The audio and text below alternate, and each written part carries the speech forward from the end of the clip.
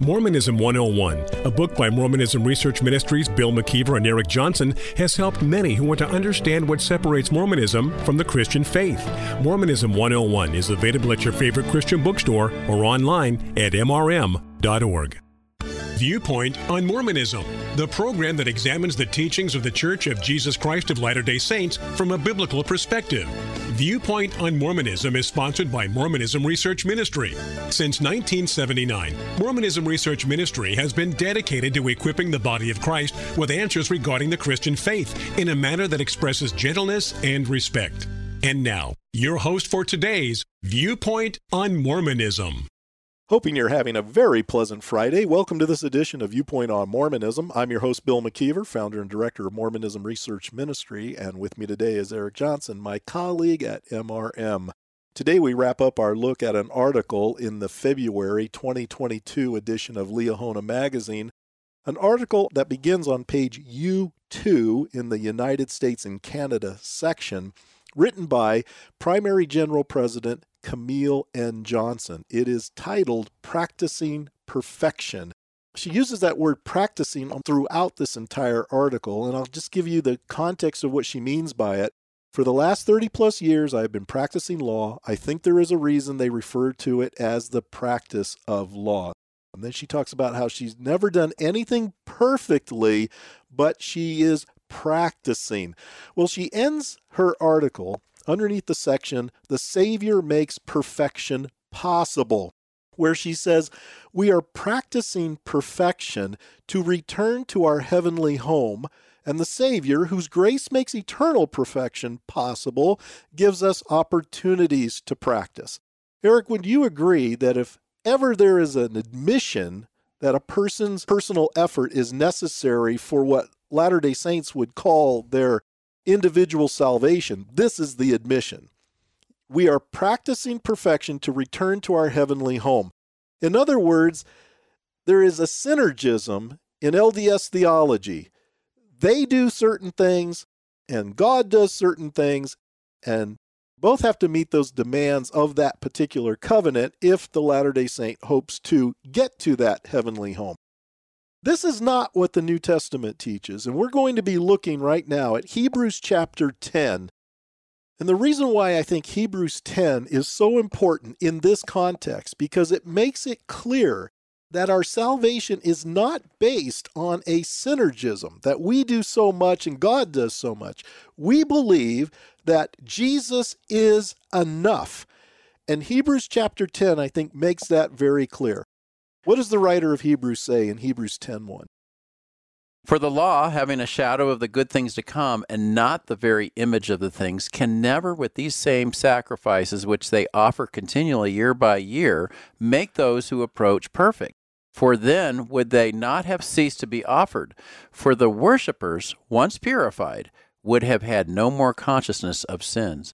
But in those sacrifices there is a reminder of sins every year, for it is not possible that the blood of bulls and goats could take away sins.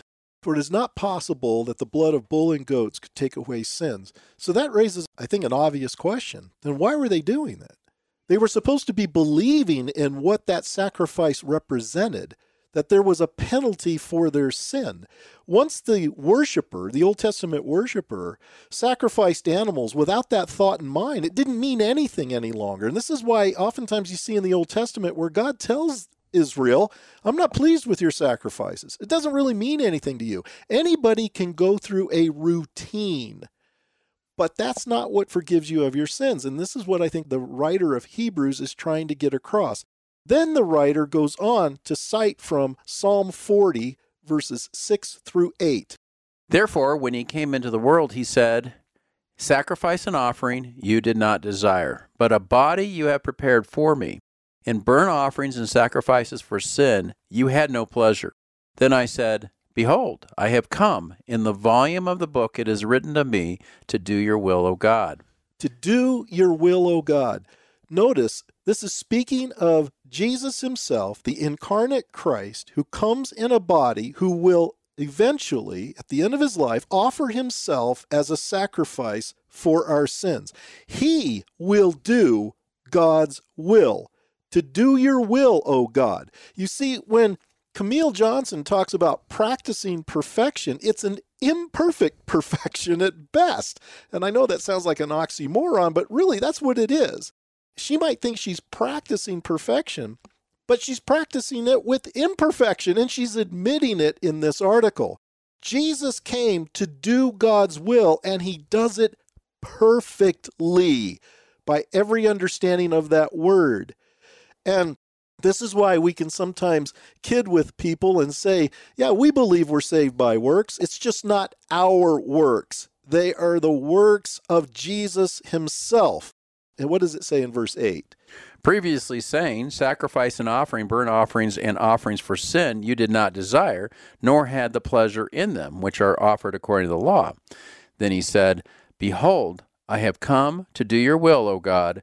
He takes away the first that he may establish the second. By that will we have been sanctified through the offering of the body of Jesus Christ once for all. So we have been sanctified through the offering of the body of Jesus Christ once for all. Now, if that's the case, what is it that Latter-day Saints are offering?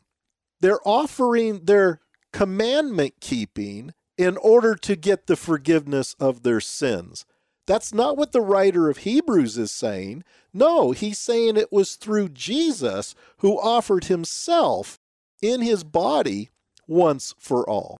When a Latter-day Saint is offering his or her works, the Bible says in Isaiah 64:6 that the most righteous of all works are like filthy rags in God's sight. So the works that we do are tainted, and they're not going to be acceptable on the altar as the sacrifice that was made by Jesus.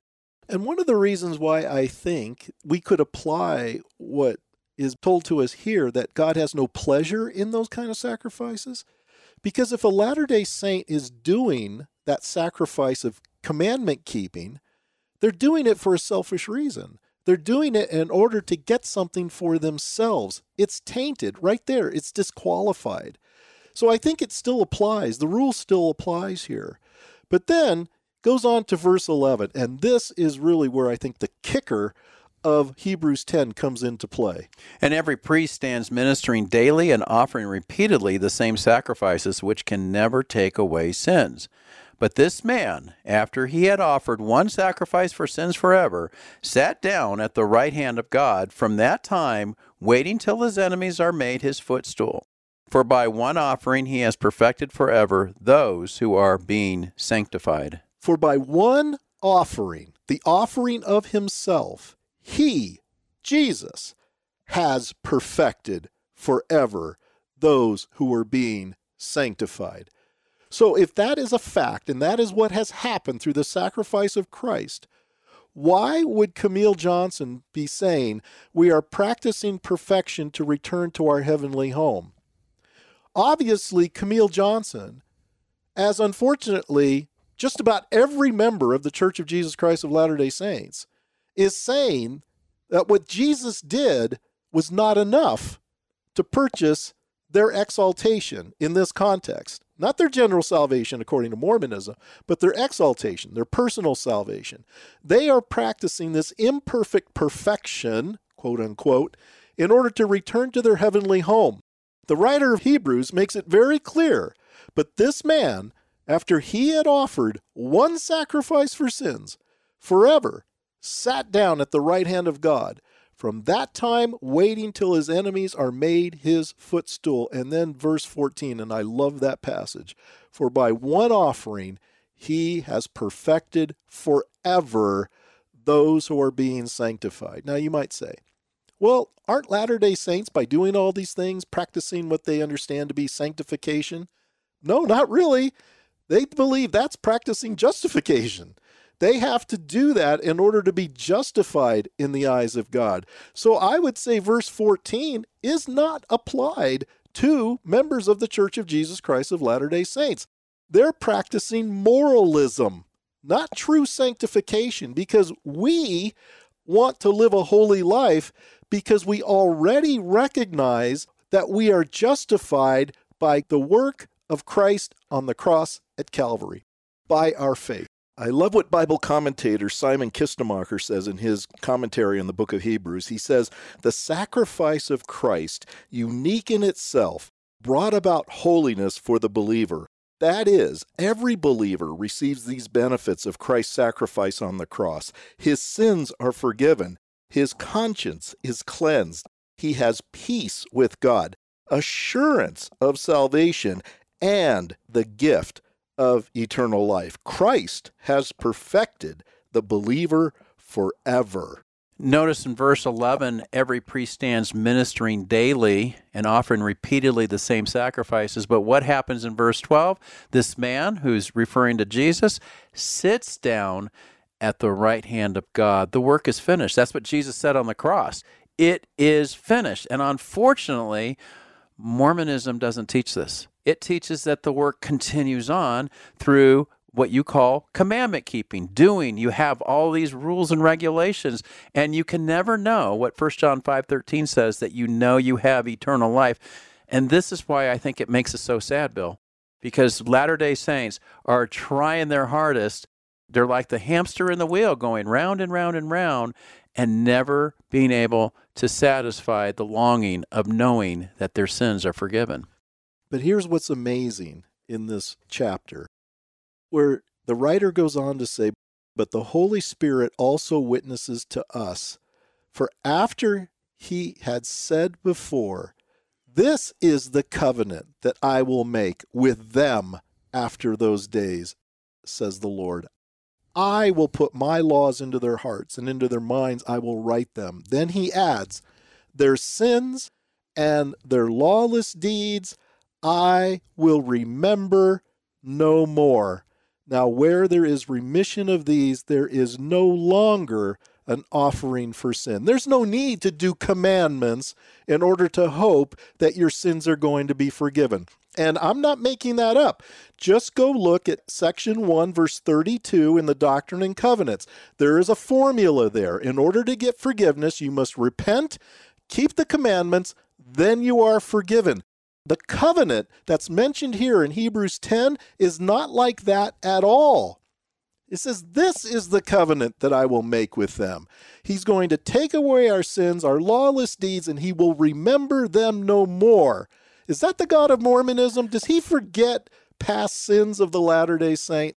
Not according to the LDS leaders and according to their scriptures, but the Bible teaches that as far as the east is from the west. That's how far away our sins are. When God forgives them, they're forgiven past, present, and future. But yet in section 82, verse 7 of the Doctrine and Covenants, it says very clearly that if you ask for forgiveness, it says that God will forgive you. But if you repeat that sin, your former sins return.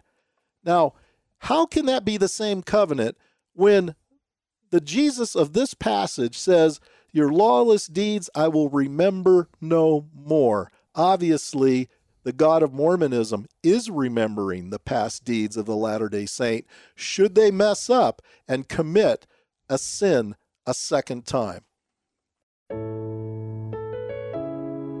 Thank you for listening. If you would like more information regarding Mormonism Research Ministry, we encourage you to visit our website at www.mrm.org,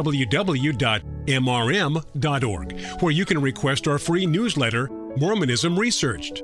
We hope you will join us again as we look at another viewpoint on Mormonism.